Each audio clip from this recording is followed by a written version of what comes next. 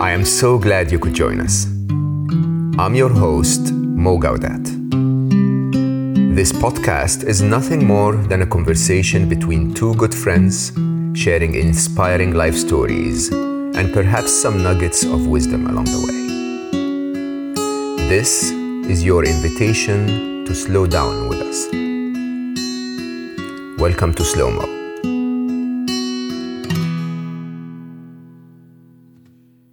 So before we begin this conversation, I want to ask everyone to make sure you remain to the second half. So we're going to have two very, very separate conversations that I think will benefit you very, very strongly, each of them. So as I start my conversation with my wonderful friend, Carlo, remain with us till the end. Thank you for joining me.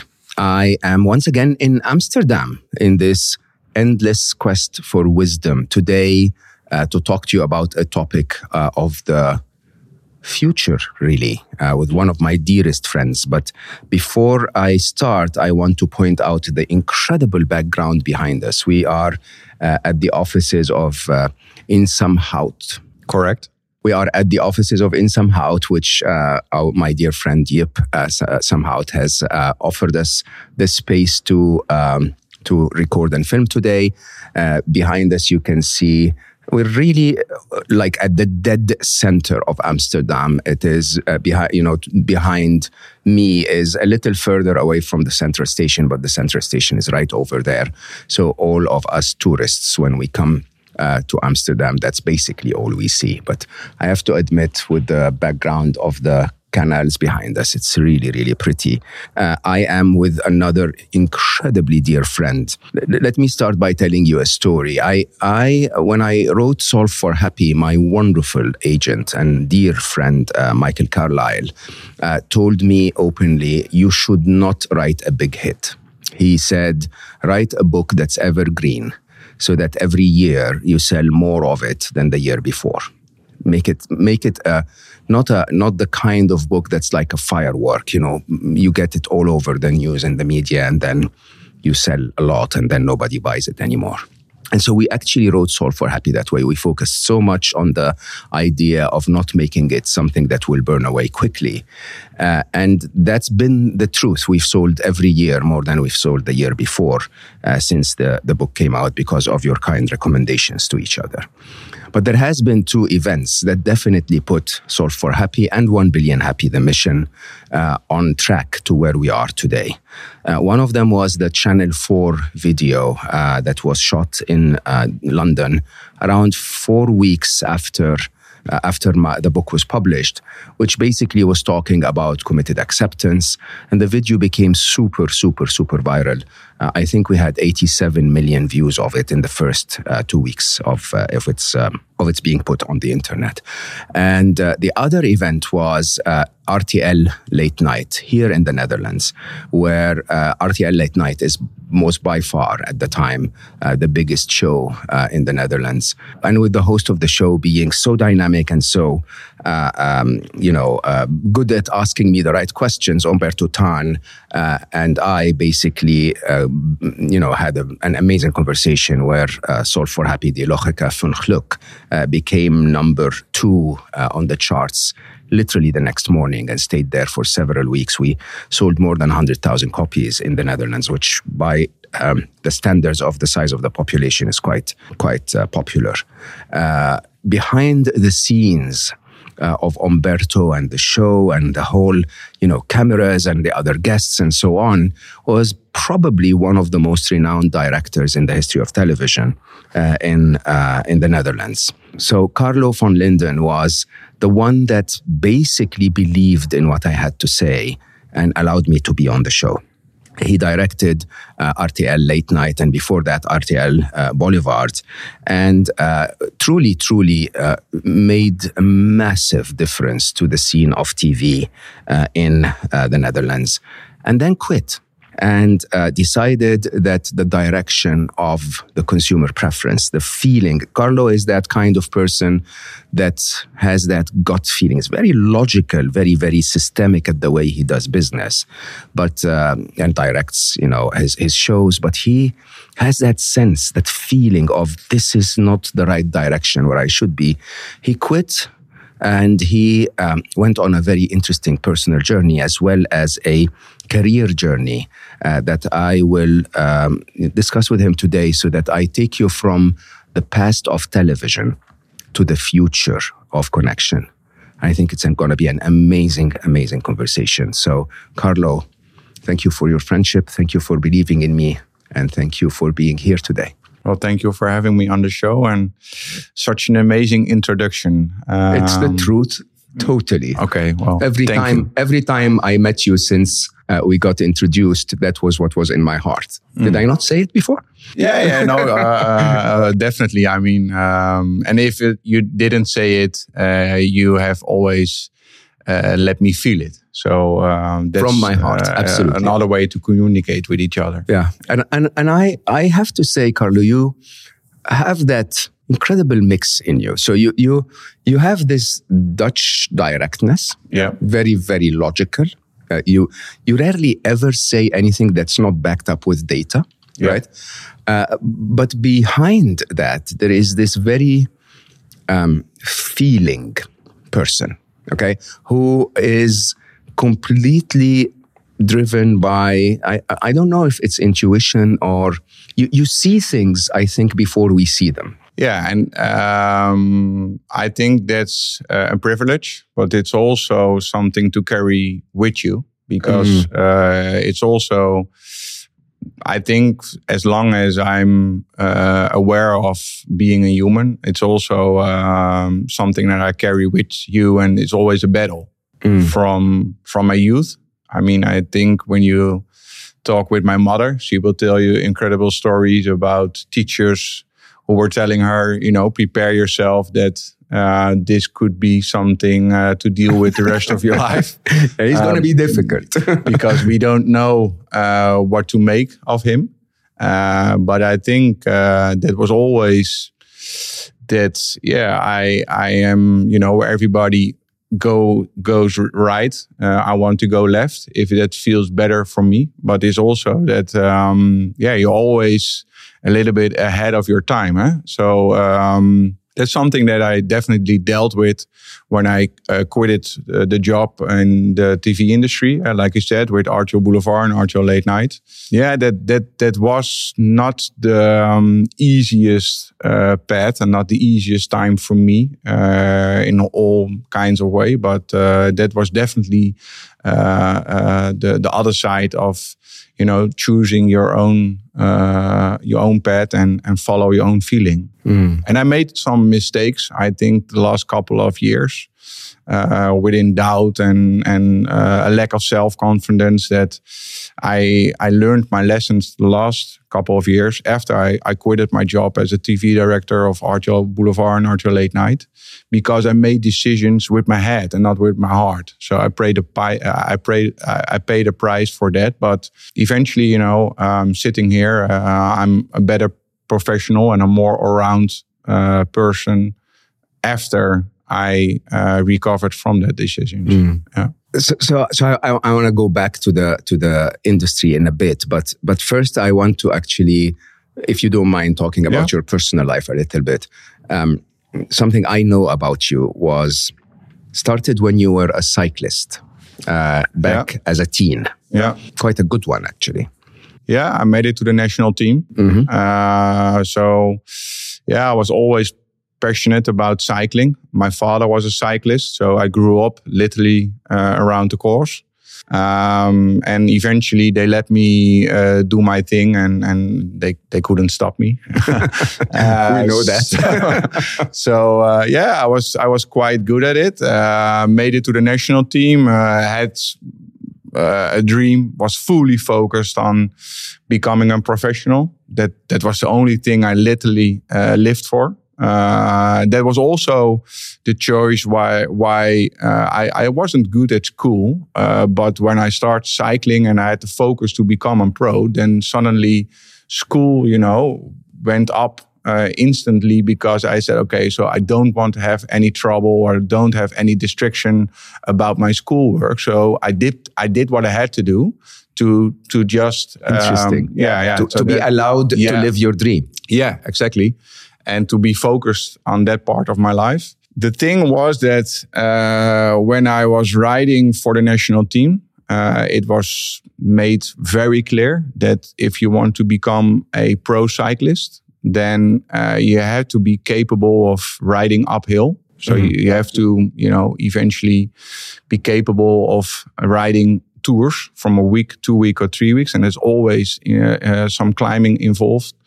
And I'm not a climber. So I'm more a guy, I'm too big and too heavy for riding uphill. So that was a problem. And didn't get, I think, the right mental and physical support back then. So figuring it out by yourself. And eventually I developed an eating disorder. To try and reduce to lose your weight. Yeah, because, if you want to ride uphill and you ain't capable of riding uphill, then you're going to figure out, okay, so how I'm going to do and how can I follow the pack uphill? Because I was always one of the first to get dropped. Also mentally tough. So yeah, then eventually you stop eating because you think, less weight is more power uphill. And that became not in that year, but 2 years later, it became a really big problem. I mean, if I look at pictures from back in the days, you can see that I'm not healthy. And eventually it kicked my ass because I didn't have any energy in the tank to do what I do best. Riding the flats, riding the Flemish classics, spring classics. That was my specialty. And nowadays you should say, as a pro rider, you can earn your money with that specialty. But like I said, without the right guidance and the right coaching, so then eventually, the body says no. Not the computer says no, but the body says no. And doctors are figuring out what's going on with the body. They can't find anything. And then you are 19, 20, live for one dream. And then the doctor is telling you, can't try it anymore. Yeah, no, just stop with chasing your dream because we can't find anything and it's over here. And that was... So it wasn't clear for you that the reason why you're losing strength is because you're not eating? No. And That's now backwards thinking, you said, how could I miss that? Mm-hmm. But everything and everybody around you is working with you to create your story, to create your truth, and is helping you to realize your dream. So everybody is focusing on doing what they think is right, but eventually looking backward, wasn't right for you. No, with the knowledge that I'm living with today, then you should say, how could we miss that? How long did it take you? So you started to sort of go down that track when you were 17. By 19, you're not able to... Yeah, 15, I think. And I think it was around 20 that I quit it. That is horrible. Like that's a dream crushed. Yeah, and it was... I don't think about it a lot anymore, but also I think the one that really knows what I'm talking about is my mother. That were black days. That was really deep depression, and I didn't have anything to go. So I didn't have a social life and didn't have many friends because all that I did was focused on cycling. Yeah. So I didn't know. So what's next? So after the doctor told me, stop. I stopped for 1 season, and afterwards I tried for 2 years to come back. Didn't came back on the level that I was on before. And I know that I had one weekend that was terrible. It was and then I decided, okay, if I ain't gonna make money as a professional cyclist, what am I going to do for a living? And back in my youth, I was on school, and we saw a clip of professionals, who explained what they did, and I saw one time a cameraman telling what his job was, and so I went back home after I did a terrible competition, and I sat down. Googled, so how can I become a cameraman? And then I found the course for journalism, and I said, okay, that's what I'm going to do that, and I'm going to still ride the bike, but I'm going to study. Yeah, and that's where a tipping point came, where eventually, as an internee, I have to go to Archer Boulevard for 3 months, and that 3 months became a year, and that year became 10 years, and the rest is history. So incredible. Would you tend to believe that? Let me ask this differently: if you were to look back now at losing that cycling career for your TV career, do you think it was a fair trade from life? Yeah, absolutely. Absolutely, because I think it brought me so much more, the whole experience, I think from a personal perspective, knowing who you are, I'm sitting with a man who has dealt with much more than I did, but hitting the ground, the bottom, and then figuring out, okay, so how can we get on our feet again? And that's the whole game. So I think for sure, and I think as a cyclist, it's a small world. If you are a professional cyclist, you are done at 35. Maybe if you're lucky and treated yourself well, maybe you can make it to the 40s. But then the question remains: so what I'm going to do with my life after my cycling career?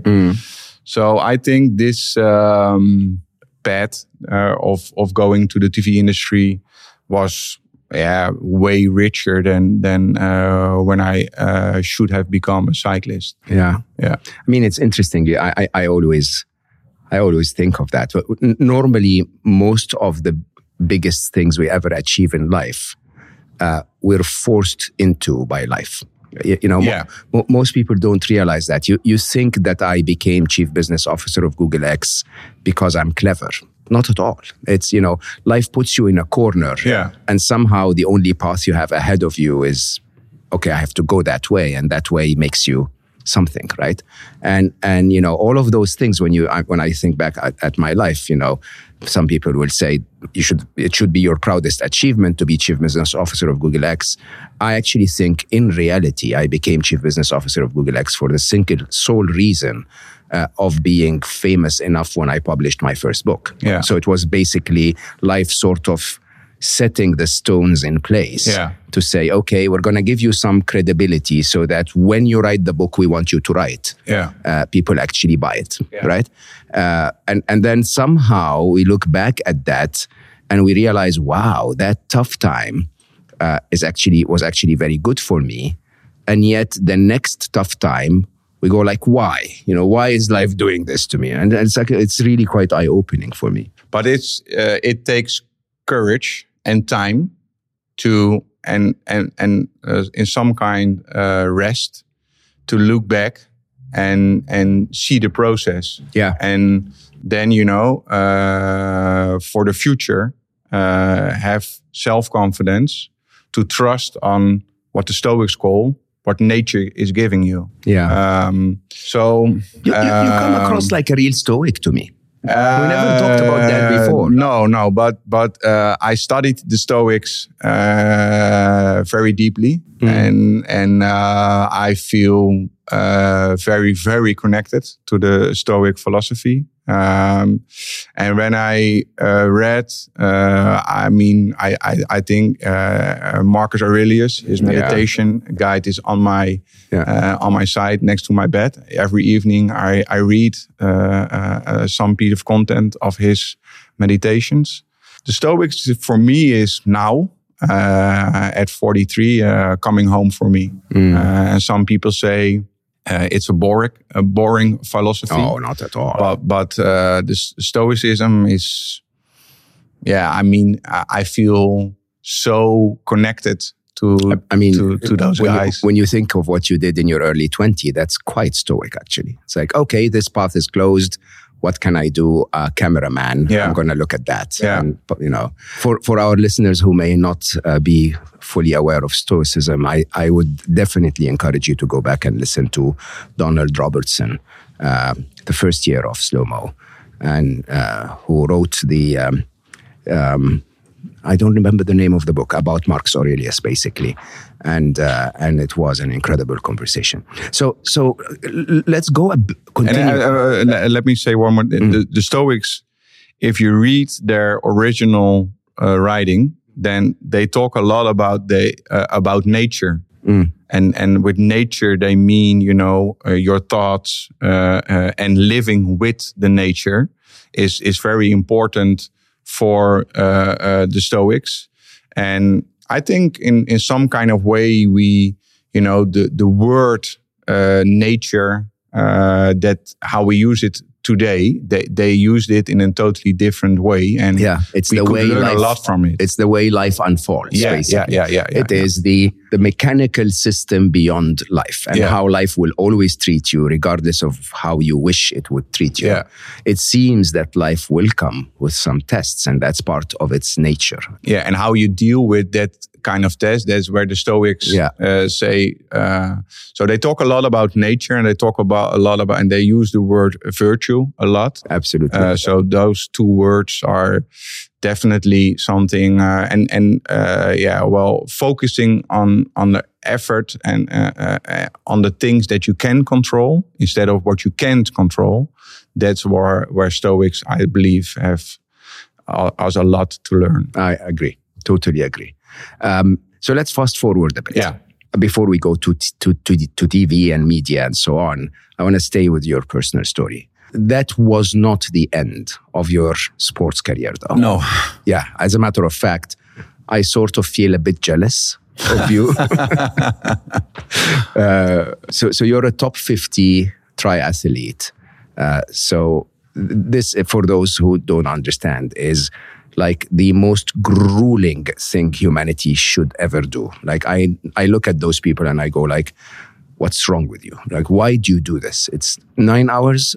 No, more. It depends on the course. Yeah. But it's always, so we are in Amsterdam, so 3.8 kilometers swim, 180 kilometers bike ride. And then you are in for a treat because then you have to run a marathon. Sorry, but that's funny. This combination of sports, so swimming, biking, and running, there were 3 friends who had a discussion on Hawaii, Kona, in 1979, I believe. And they discussed, so who of us is the best athlete? And they couldn't figure it out. So they decided, so what if we make one competition, so one play with all the 3, the sports integrated in each other, and the guy who's the first on the line is the winner, and that became the triathlon. So always swimming, biking, and running, and it depends on the course, the weather conditions. So time is always event specific, year specific even. But Hawaii is every year still the World Championship, and because of the conditions, the humidity and the heat, it's a grueling event. Yeah. Yeah. So you're doing all of that in the Hawaii humidity and heat. Yeah. And I mean, it would take me around probably a month to walk 180 kilometers. So you bike 180 kilometers. That would probably take me forever because I don't bike anyway. Yeah. So and then the marathon is what, 30 some kilometers? Yeah, it's a marathon, so it's 42.2 kilometers. Nice. Yeah. That's like 4 days for me. Okay. Yeah. So how did you end up in that place? Well, talking about nature, I was back in those days working way too hard. I think you could say I know that passionate about work. So I'm a workaholic because I want to do the right thing, and that's demanding.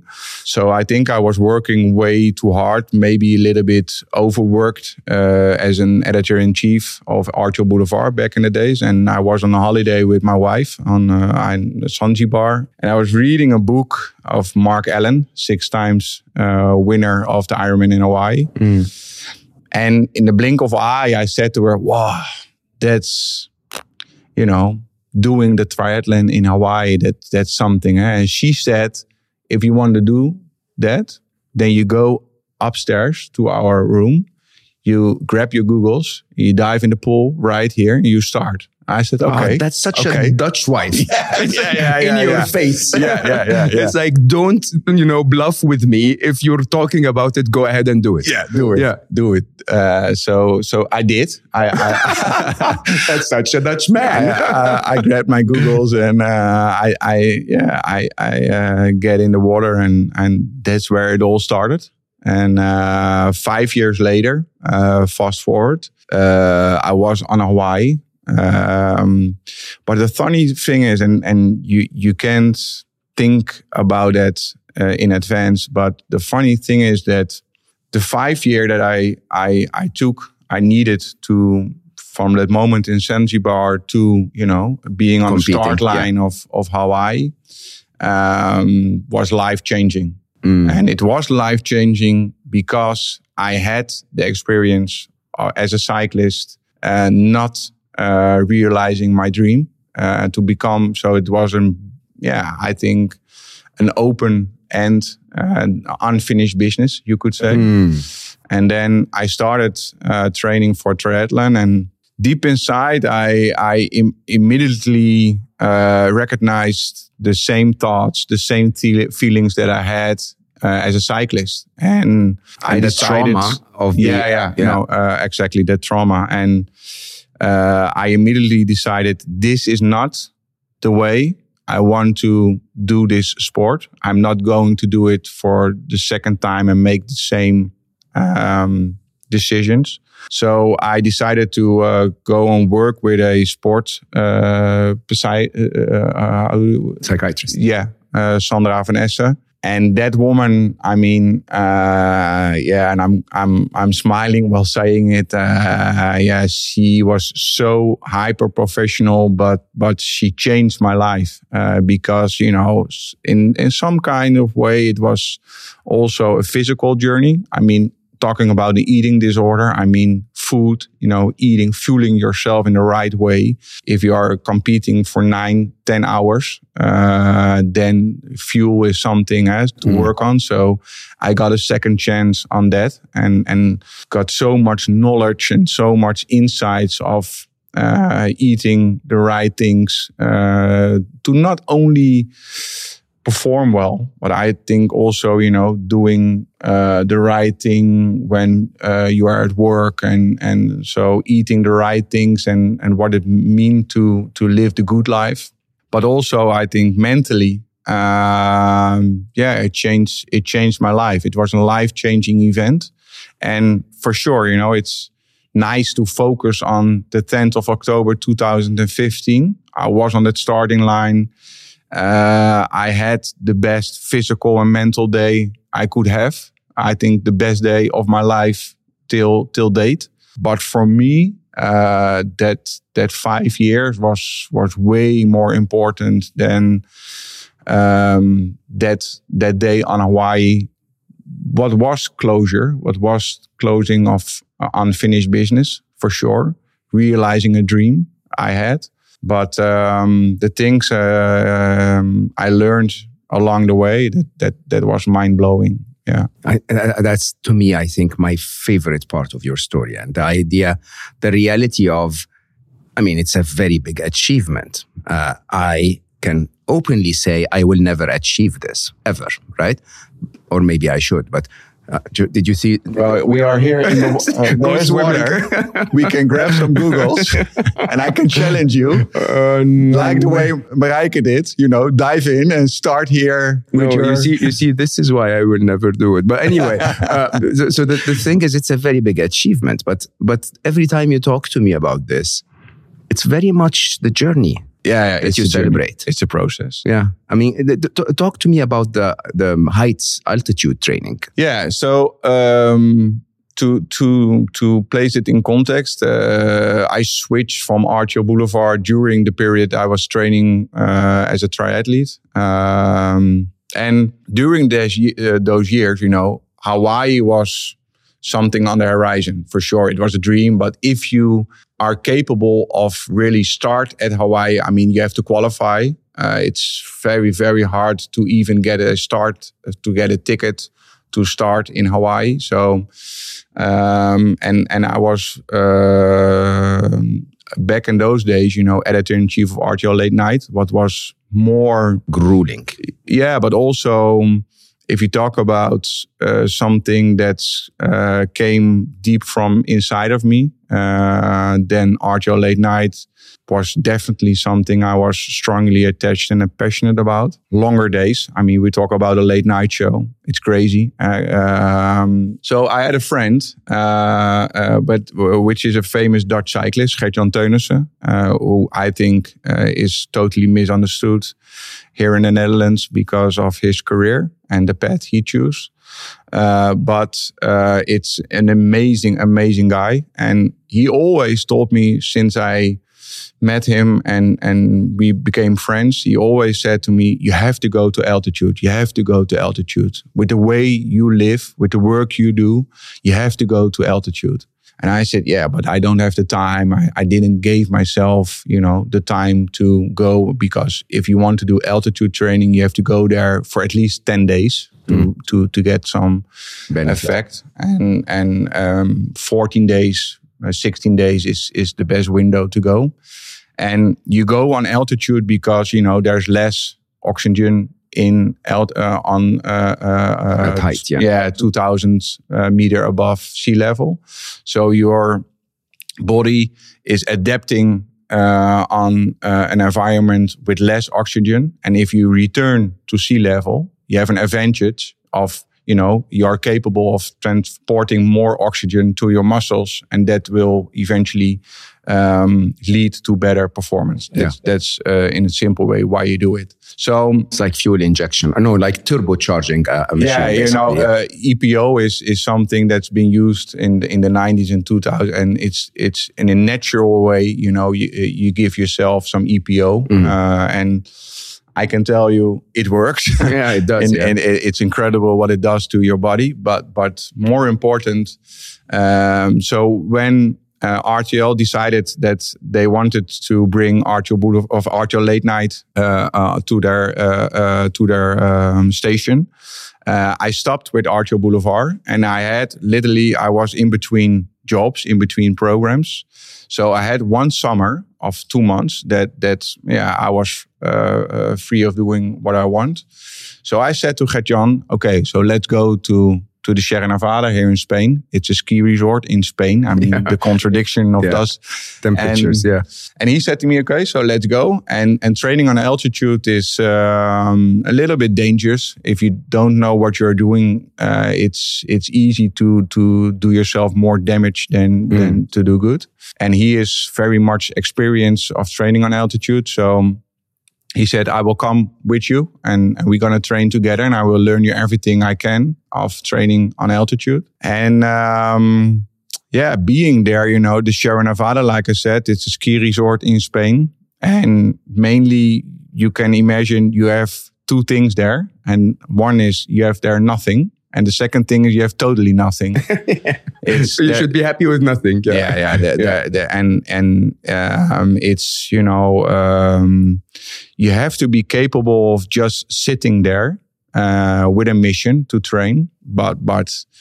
And we were there on altitude, and your body is working, and it's not, especially in the first days that you are there, it's not funny, it's not comfortable to be there, because your body is, is working and says some alarm bells going off, and so because it's the lack of oxygen.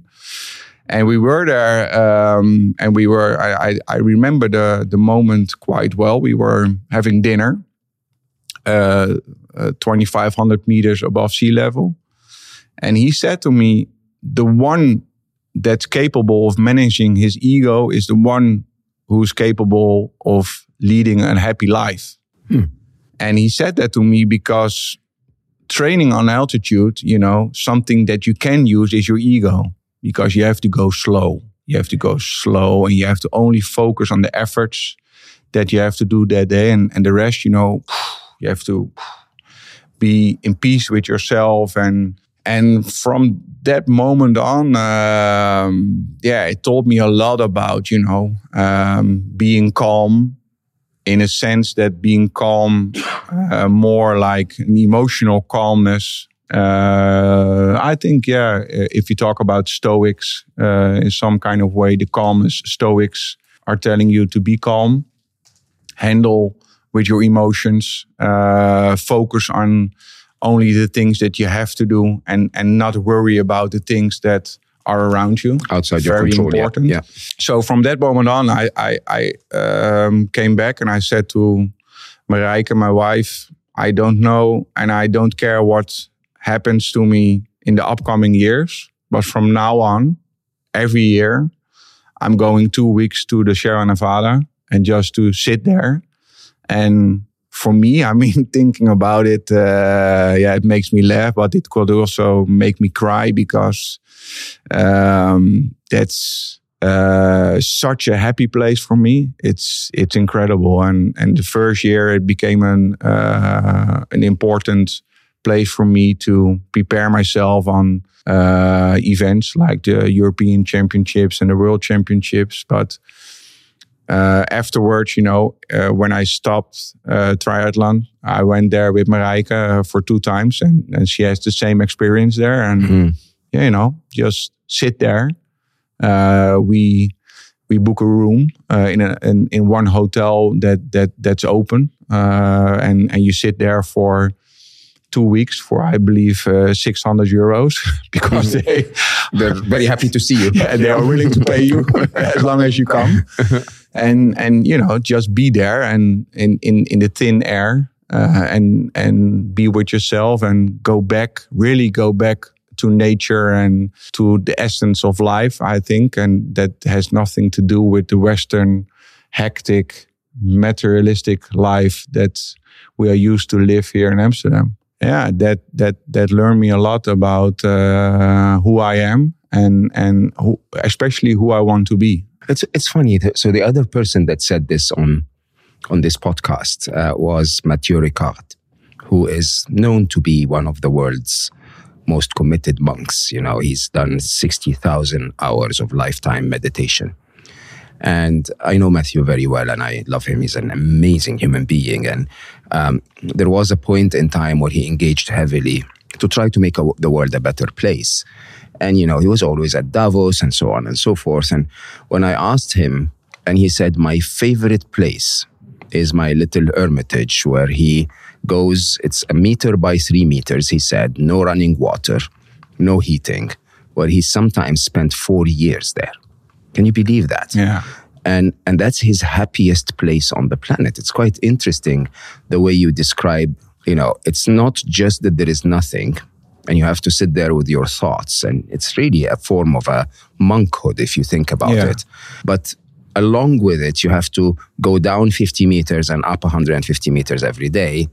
And I remember you once telling me that's the idea of the ego, because you'd be on your bicycle or whatever.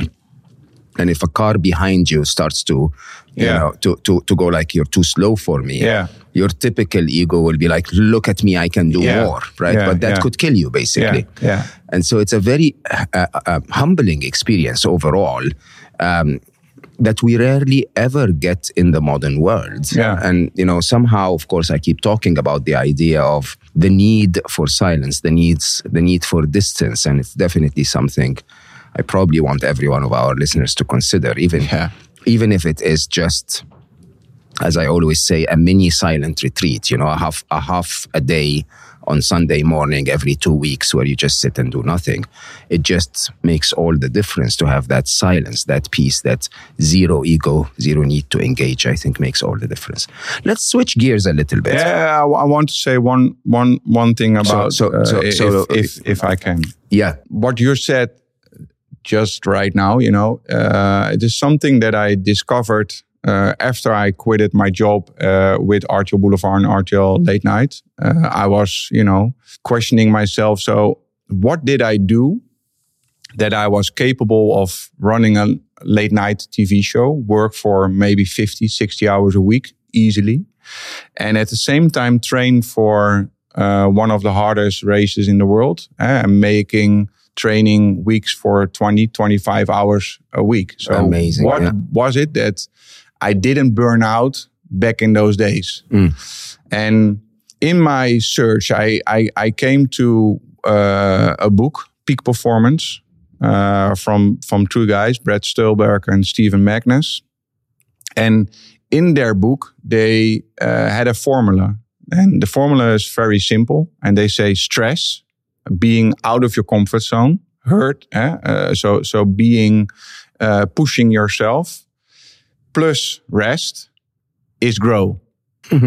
So the thing that they in a scientifically explain there is that you need stress to achieve things. So, if you talk about a balanced life, they say if you want to achieve things, you ain't searching for a balanced life. It doesn't take you anywhere. You need discomfort, you need stress to make things happen and to level up your game. But in the same way, you need rest. You need to be sitting quietly in a room alone. You need some time off and do nothing to think, to digest. And that two things will eventually lead to growth. And that is something that an athlete does. He's training, he's resting, and his muscles grow. But it's also the same that we as a human has to get in front of our eyes that we shouldn't be anxious about stressing ourselves and doing things out of our comfort zone. But we also don't have to be anxious about doing nothing and just sit quietly in a room alone. And that's so when you say up there and in the Sierra Nevada, there's nothing. Yeah, that's what people should say or will tell you who are now here in Amsterdam chasing the career and the new car, the new Rolex or whatever. They will go up that hill and say, what the fuck is this? There's nothing here. And I say, it's everything. I have everything that I want just on that spot. So that's a big difference about the way you look at things. But stress plus rest is eventually grow. So this idea of, would you consider your time there some kind of meditation? Maybe? Yeah, definitely. But I also consider being on my bike alone, riding for 6 hours. That's also my way of meditate. Doing an endurance run for 2.5 hours. That's also my way of meditating. I always train alone. Why? Because I know now that is my meditation time. That's why I want to go. So if people or friends are asked if they can join me on a bike ride, it depends heavily on how I feel and in what kind of emotional or how busy my work week was. Because when I have a busy week or I'm not emotionally not in the place I want to be, I immediately say, and I can be bluntly honest. I immediately say, yeah, I'm sorry, man, but I'm going to ride the bike tomorrow, but I'm going alone. So how about the pain, if you don't mind me asking that? So part of that experience, I don't know how fit you are, but I'm sure every human being, after a few hours of your muscle work, your body is sort of trying to tell you, can we break now? Stop. Yeah, right? Yeah. It's a little voice in your head who's telling you, little voice in your head. How long are we going to do this? Yeah, exactly. And that's the battle. And in triathlon, they say embrace the suck. Interesting. What does that mean? Yeah. Well, accept the pain. So don't tell yourself that the pain isn't there. Just say like it is. The pain is there. The pain is for real. Yeah, but the problem is you have to deal with it. So embrace the pain, and in that moment, in that moment of pain, and the body shouting, and the brain is shouting to you, okay, let's stop. You have to find some peace with yourself, and that says, no, I'm comfortable sitting here, and it will pass. It will pass. Let's see within 1 kilometer, maybe 5 minutes, how we think of. So quiet the mind is something that is very important. Quiet the mind and embrace the suck. It is what it is, you know. You want to achieve this. You want to be the hero crossing the line and that picture, and, you know, someone beside you who's telling Carlo Verline, you are the Iron Man. Oh, okay. This is what it takes. Embrace the suck. Do you apply that at work too? Yeah, with the knowledge I have now, definitely. Because I know when things are getting rough and things are getting difficult, that's probably the way you have to go. So the hard decisions, and that's something the Stoics also tell you, you know, the obstacle is the way. Probably the hardest way is the way to go. I mean, making decisions, especially if you want to let you guide about your own emotions and your own feeling. It's like we started the conversation. Being in the forefront of trends and being in the forefront of, you know, where things are going and heading, yeah, then that's definitely the hard way, but it's the way to go. So when does one change? You know, because that could be very deceiving. You know, if you're in the wrong place, if you're in the wrong relationship, if you're in the wrong job, embracing the suck might be a very bad idea, no? I mean, it's keeping you in a place where it's probably not the best place for you, is it? Well, training and doing endurance sport, I mean, it's something that you choose for us. So that's at that moment the place you want to be, and you have to be. But I think, you know, the tipping point for me, I can only explain what the tipping point was for me, is knowing that I am responsible. So I am responsible for everything I do, and I'm responsible for every outcome that I want to achieve. So that's why, you know, you could say, so yeah, if you want to go to Hawaii and if you want to do that triathlon, embrace the suck, because you are responsible if you now quit the training because you don't want to feel that pain anymore. But if you want to go to Hawaii, then you have to accept the pain and accept that for your outcome, you're responsible for finishing this training and nobody else.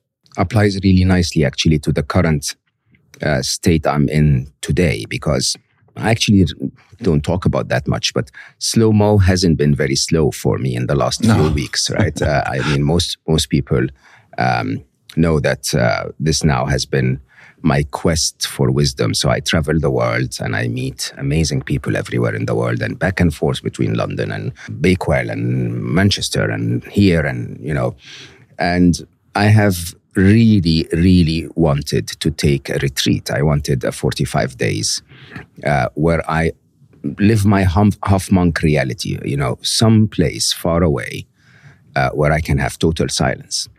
And because Slow-Mo is weekly, that means that 45 days is 6 episodes. And, if I need a couple more as a buffer so that I don't have to record immediately, I needed to record a buffer. And I've been really embracing, I don't call it the suck because every guest was amazing.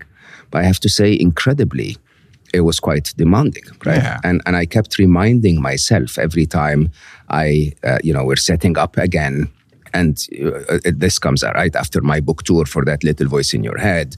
I always reminded myself, but that's because I want to go to Hawaii. In that case, I want to disappear somewhere and completely reflect and finish editing my Unstressable book and, with Alice and write my next book, which everyone is really, really grilling me to write. It's halfway through Finding Love. And I enjoy that tremendously. So the reward is so high that I've been pushing myself for the last 4 or 5 weeks to just get everything done properly. And I absolutely believe that. I believe that embracing the suck in that case is probably the wise thing to do. As long as at the end of the day, that doesn't become your lifestyle.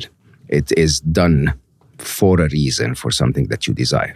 Yeah, and I think you can clearly time box or you can clearly set the period when listening to you, and we talked about it recently, that it's also still for me, but also for you a little war inside, to achieve things, to do things and make the world a better place with the talent you have. And that came with a price. That's where you're talking about with recording the podcast and doing all the good work with the little voice in your head and, the interviews and that kind of things. And then and in the other side, you want to, take 45 days off or maybe more time off to just be a monk and, leave me alone. So if you come back to what I just said, you could say now definitely you are in a time of stress. So out of your comfort zone, but that you are still responsible of Slow-Mo and your listeners and your fans providing every week with a podcast. So you have to stress yourself now and doing the things you have to do to your next phase is rest. And I also going to tell you, you need that period of rest. Absolutely. To not only recover, but also to reflect on this period. Yeah.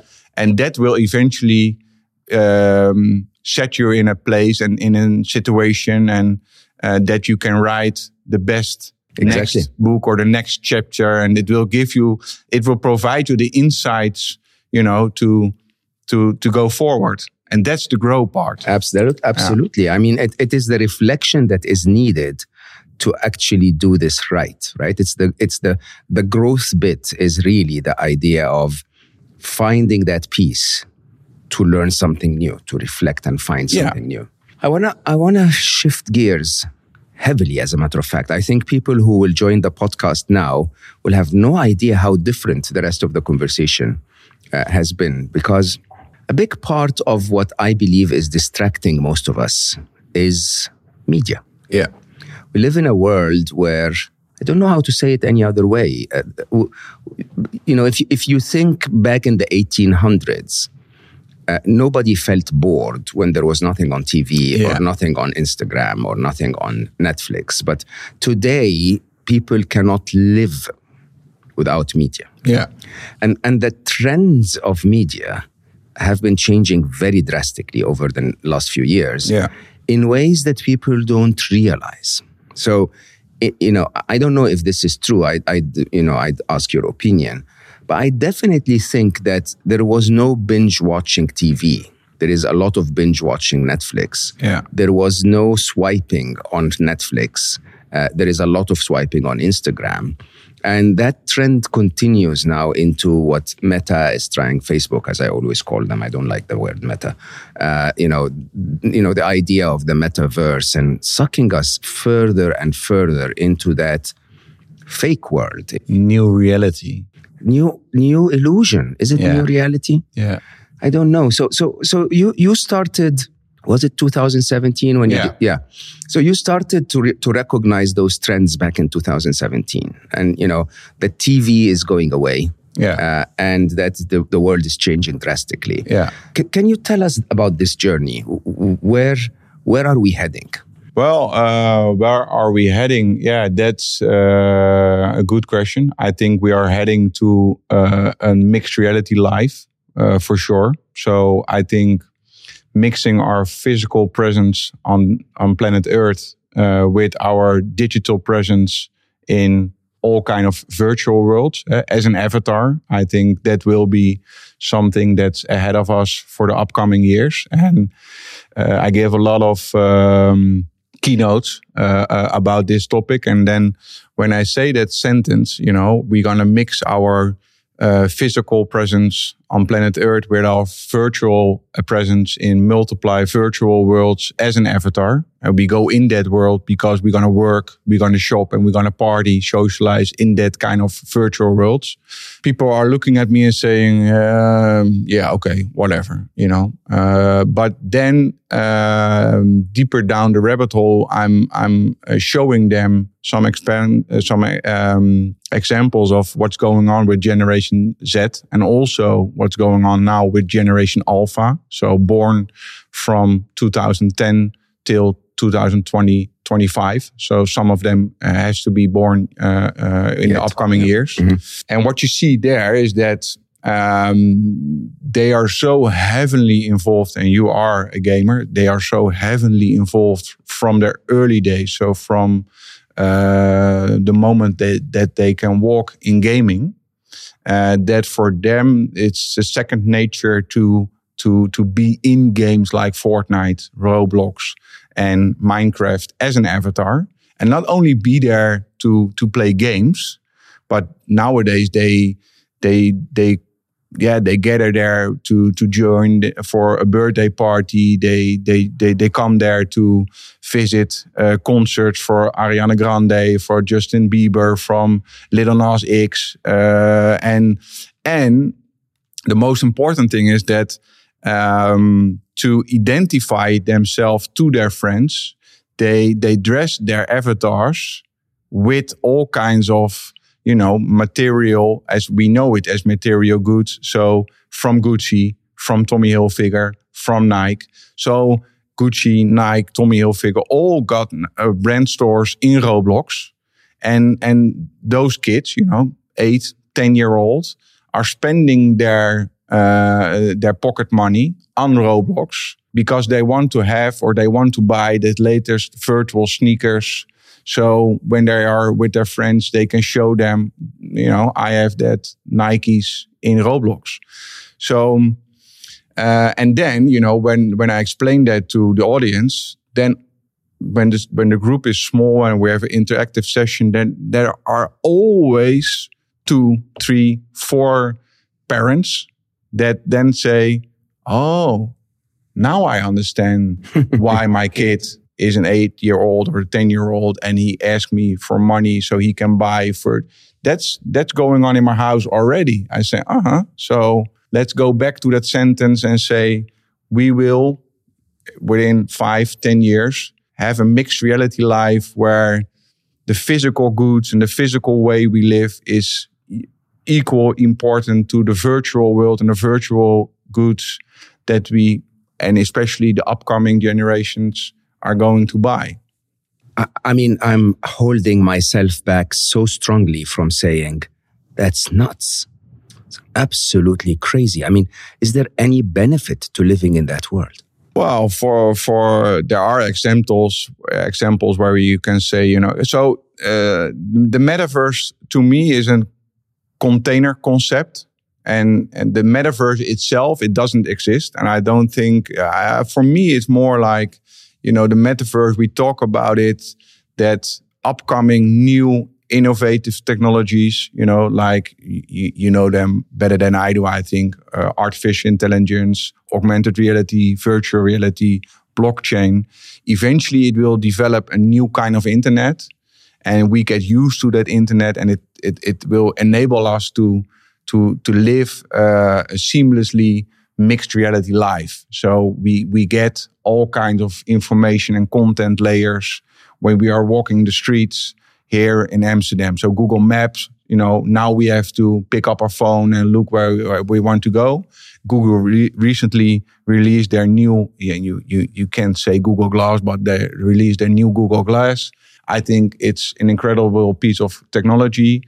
Last week, Mojo Visions released some lenses with AR projection in it. So within the upcoming years, we will walk the streets and with an we will overlay. say, you want to go here and you want to have dinner here. It's cost you this and this. And that's where I think we are heading when we talk about the metaverse. And one very deep explanation of it is that, the upcoming generations will eventually go in virtual worlds and live there as an avatar or be there some part of the day to do their job or to educate themselves and it's not black and white. I think we have to see where things are going, but I think there are also very good utilities to that kind of development. But for sure, if we're going to enter that era, not knowing who you are and not knowing what you want, then it will it can lead to a disaster. Yeah, for sure. So everything becomes virtual in that case. So this is where NFTs come in, where people start to buy pictures, really, computer photos or computer things for money. Yeah, because the virtual, so that's where we talk about Web3. So it's the internet built on the blockchain. We can have a conversation about, the up and the downside of the blockchain. But I think it's always, and you're way longer in this technology space. But when new technology arises, we are always tempted to celebrate it and not know the downside of it. And I think that's something, if you look at the blockchain, we have to focus more also on the downside. But it's about ownership. So Web3, built on the blockchain, will enable us to own digital assets. So if you look at Roblox now, and the example that I gave you about the virtual Nike's kids buy in Roblox, then that virtual sneakers, they can only use it in Roblox, in that wallet garden. And you can't transport it. You can't transport your Nikes that you bought in Roblox to Minecraft or to Fortnite. And the whole idea, the whole concept of the NFTs is that you can claim and you can prove that something virtual is yours. So it's an ownership certificate. And that will enable you that when you buy those virtual Nikes as an NFT, everybody can see that you really own the Nikes and you can sell them to who you want and when you want. And the blockchain enables us to, and that's where, I think something important is going, is developed, that the blockchain is also that community who's developing Web3 is focused on cutting out the middleman. So I think, if you look at Facebook, if you look at Meta, then that's clearly a middleman who didn't handle in the best interest of his users, right? And I think coming from that era, with platforms and middlemen who are so powerful that, if you want to use the platform, they will abuse you in some kind of way, maybe on privacy, maybe on selling you ads and whatever. And I think Web3 and the whole community is now focused on how can we give back the power to the users and let the user be in control of the internet. So it's more like, Web 1. And the NFTs and the blockchain has a very important part in that. Let's talk about the typical listener today.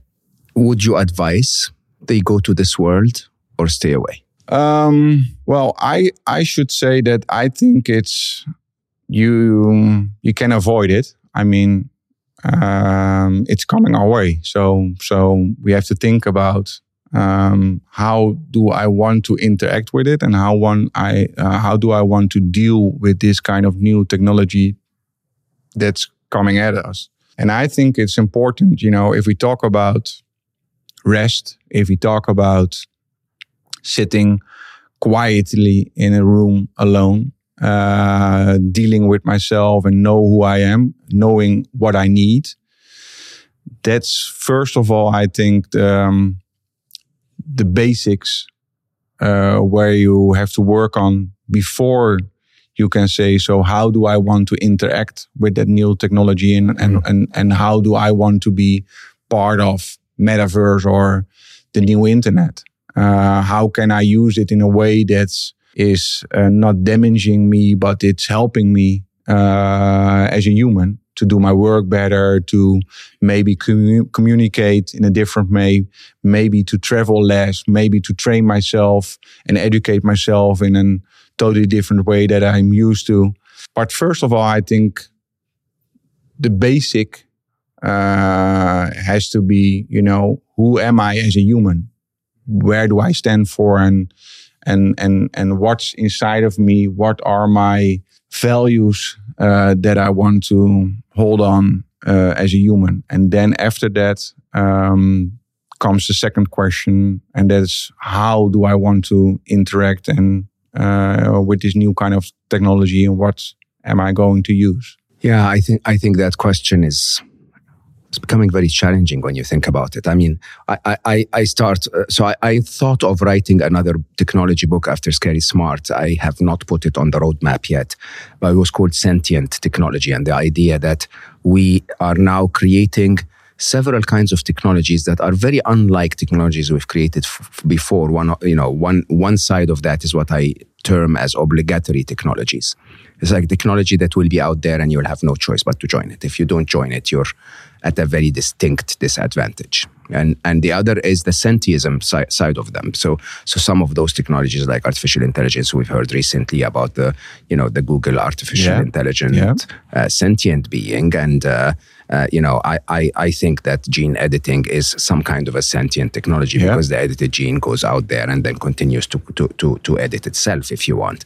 And those kinds of technologies, interestingly, are now obligatory because if someone uses CRISPR, for example, to edit a gene of a rabbit and releases the rabbit out in the wild, whether you like it or not as a human, living in Pakistan, eventually that gene, strain or strand is gonna come your way, right? And it is obligatory in that sense that we don't really have a choice anymore on what we want to participate in and what we don't. I feel that daily because honestly, I dislike social media with a vengeance, but I have no choice if I want to spread a good message to the world to not be there. It's not a choice that I have. I have to admit, though, I struggle in my mind because I'm a gamer, as you rightly said, and I spend 45 minutes a day, 4 times a week when I'm sort of getting ready for my skill level in a virtual world completely. I mean, I'm completely absorbed. I'm completely in flow. My avatar is doing all the work, and I'm killing all of you listening. But I'm there in that virtual world, and there is an interesting side to that. But if I'm there if I'm not there 45 minutes a day, instead I'm there the rest of the day, then I think something is going really wrong. Yeah, but I don't think that and I mean, I'm not the marketing guy for the metaverse. Huh? I mean, I'm just, as with my gut feeling of an understanding of where consumers are heading, that's why I deep dived into it and want to understand what's coming to us. And I don't think people will live the whole day in the metaverse. I think it will be, and not yet. I think, but eventually, no, not yet. Yeah, for sure. And one thing, so where things can go misunderstood is the word game and gaming. So that's will probably bring in minds to people. We talk about play, but if you look at what game engines like the Unreal Engine, Fortnite is built by Epic on the Unreal Engine, and if you look at the kind of content and the ease where you can create that content for free. Photorealistic. People here on the streets can't see that it's fake. It's so good nowadays. If we talk about the metaverse and we talk about, future virtual worlds, then the word game, you have to don't get misled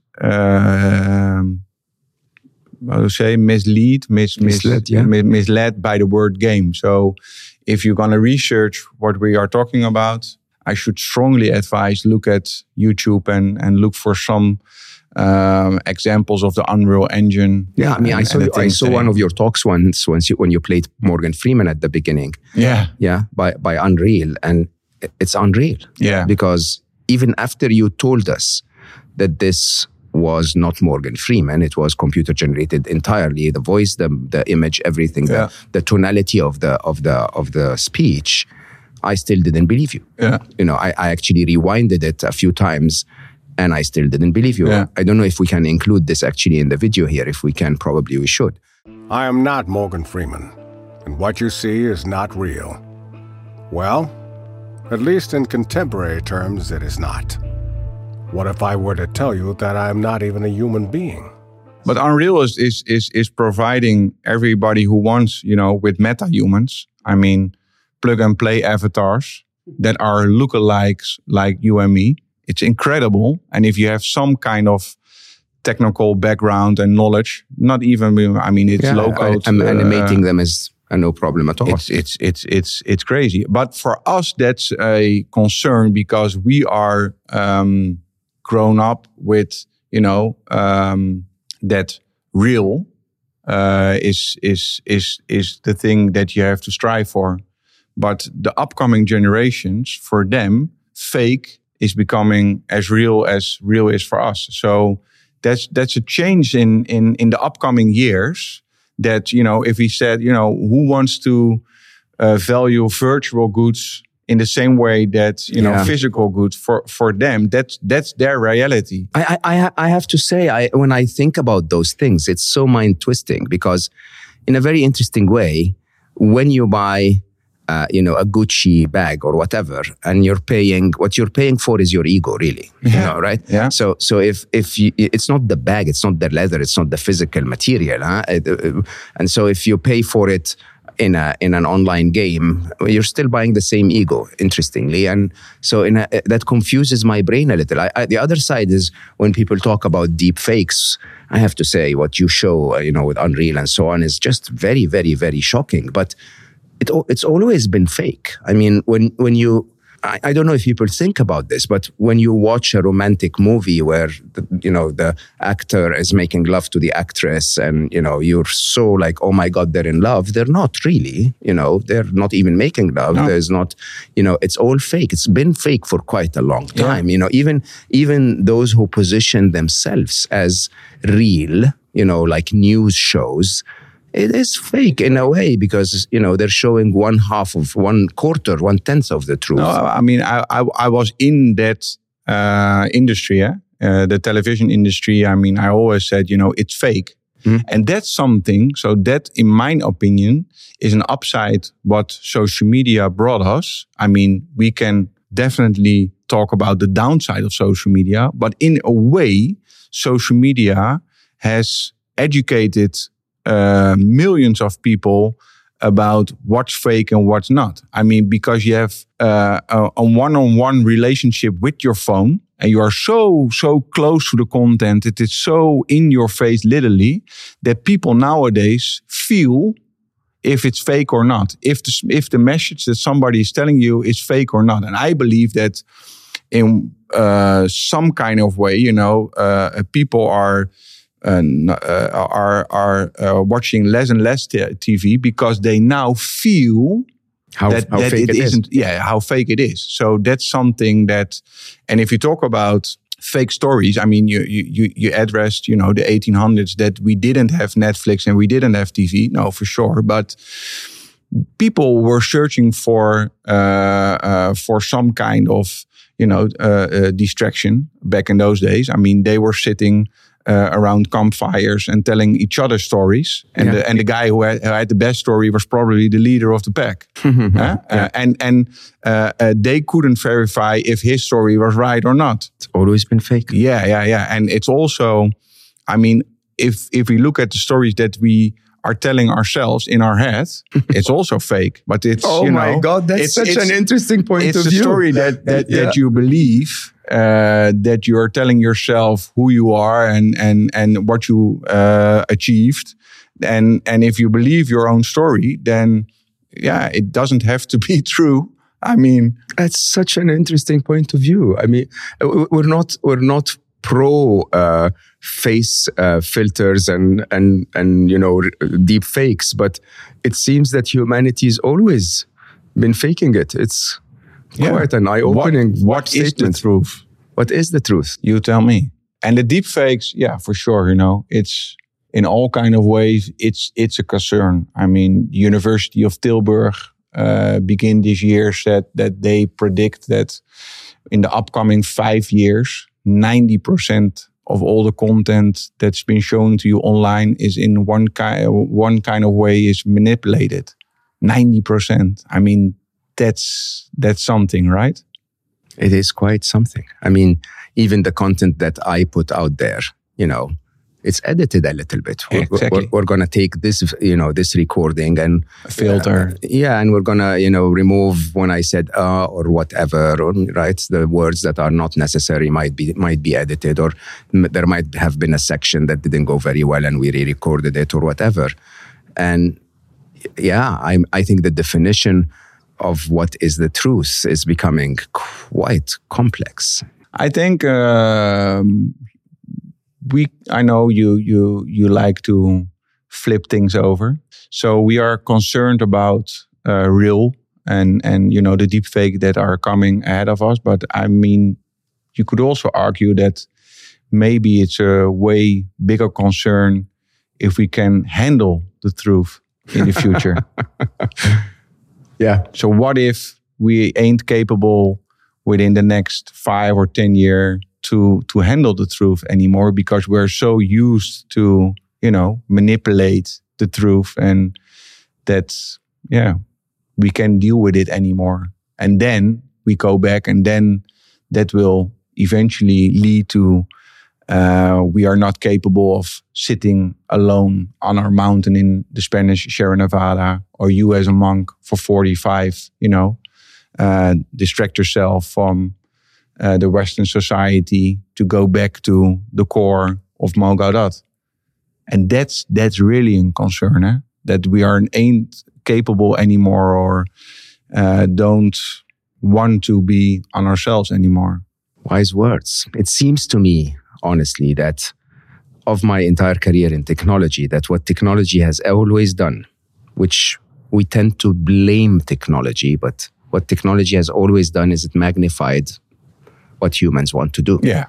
You could walk at 5 kilometers an hour and you can drive a car at 280, right? Exactly. That mobility is just magnified by the technology, but we wanted to drive that far. We wanted to drive that fast. And I think what when you start to say it's always been fake, it seems that technology is just making us more capable at faking it. Yeah, for sure. But like we said before, I am responsible of what I want to do with that technology. Totally. For sure. I can Absolutely. create deep fakes, but I also can create very meaningful kind of piece of content to help others. I mean, it's I can also reject fakes. I mean, I think what I'm trying to say is that if humanity starts to reject fake, then the technology will serve going in that direction. I think that's really the core issue, is that we are the ones that wanted the actor and the actress to fake making love. We are the ones that wanted the news media to keep telling us the negative. We are the ones that are basically liking a video of our friend, which we know is using a filter, and saying, "Oh my God, you look amazing, girl," right? And I think that reality is not the mistake of technology; it's our mistake. Yeah. And maybe the way to reverse that is to go the opposite way and go to the top of the mountain. Yeah. And, to tell the technology, "I need you to help me find that peace. I need you to help me connect deeply to myself, and not be sucked in that world where there is very little reality anymore." Yeah, but you and I think, have a little understanding of what we are talking about. But how do we provide this message, and how do we achieve this with the billions of people around the world who are just living mindless, sorry to say, and chasing all kind of things, and liking and sharing and commenting on this guy. So when do we as society and as humans say it's enough?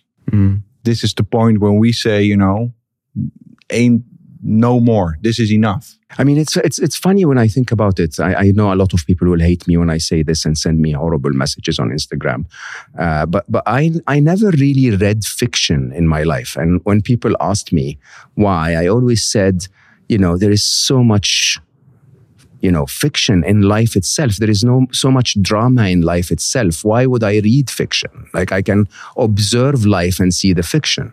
And maybe at that very, very beginner's level of, if it's not real, I don't want it. I don't watch the news either, because I remember vividly growing up in Egypt, where we had 2 TV stations, one repeating what the president said and the other repeating what the first one said. And I knew this was not true, right? And, so I didn't want to be in that environment.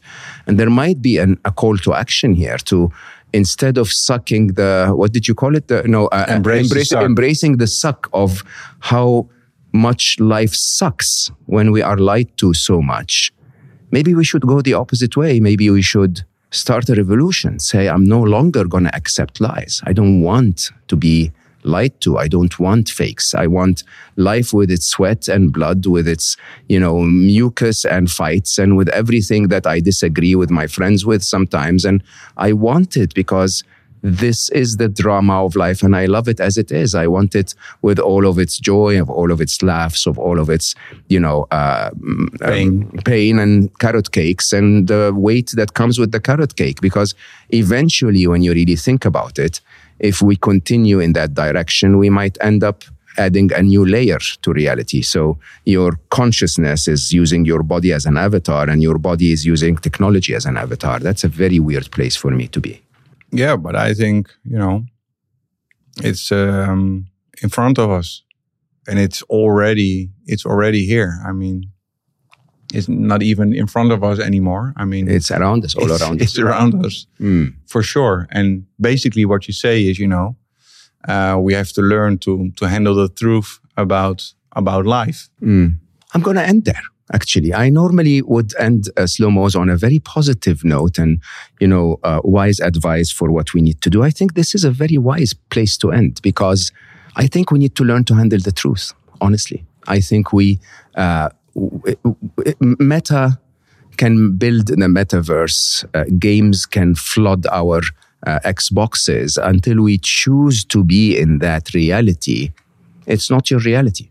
If you can choose to go to the top of the mountain, or I'm not telling anyone where I'm going for the next 45 days, if you choose that, then by definition, you end up in a place where it is your reality, with the ants, with the bugs, with the flies, with the, cold sometimes, with the warmth sometimes. And that is truly, I think, what life is, not the life that we've been building.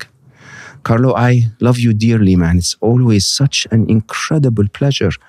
And I always am very grateful for all the support, all of the advice that you give me. I think you single-handedly have helped me over the years reach hundreds of thousands, maybe millions of people because of all your kindness, all of your smarts, all of your advice, and all of your support. I'm very grateful. Well, thank you for having me. Thank you for the kind words. And I think, you are on a mission I daily want to support. And I want to shout out to Sonja, because I think, Sonja and... Have I spoken about Sonja on this podcast before? Sonja Dippel, find her on Instagram and bombard her like you bombard me. So Sonja heads 1 billion happy. Yeah. So for I part of my heart is 1 billion happy, but all of Sonja's day is 1 billion happy. So definitely she introduces us. All of us that are more pushing this mission to really excel and spread happiness as much as we can. So thank you for having me on your show, and I hope to see you soon again. Thank you for being here. Thank you all for listening. As I say, this maybe is one of those slow-mo podcasts that are scary, just so that you take a moment and actually think about this. Find me or Carlo on Instagram and continue the conversation if you want. Oh, I'm telling you to go to the other world. Anyway, think about it, because I think we need more reality in our life. We need to learn to handle the truth. With that, I thank you so much for giving me the opportunity to meet such incredible people and sit in such amazing places and continue my quest for wisdom everywhere in the world. Wherever you are today, I promise you need a little bit of time on top of the mountain. So regardless of how busy you are today, find a little bit of time to slow down. I love you all for listening, and I will see you next time.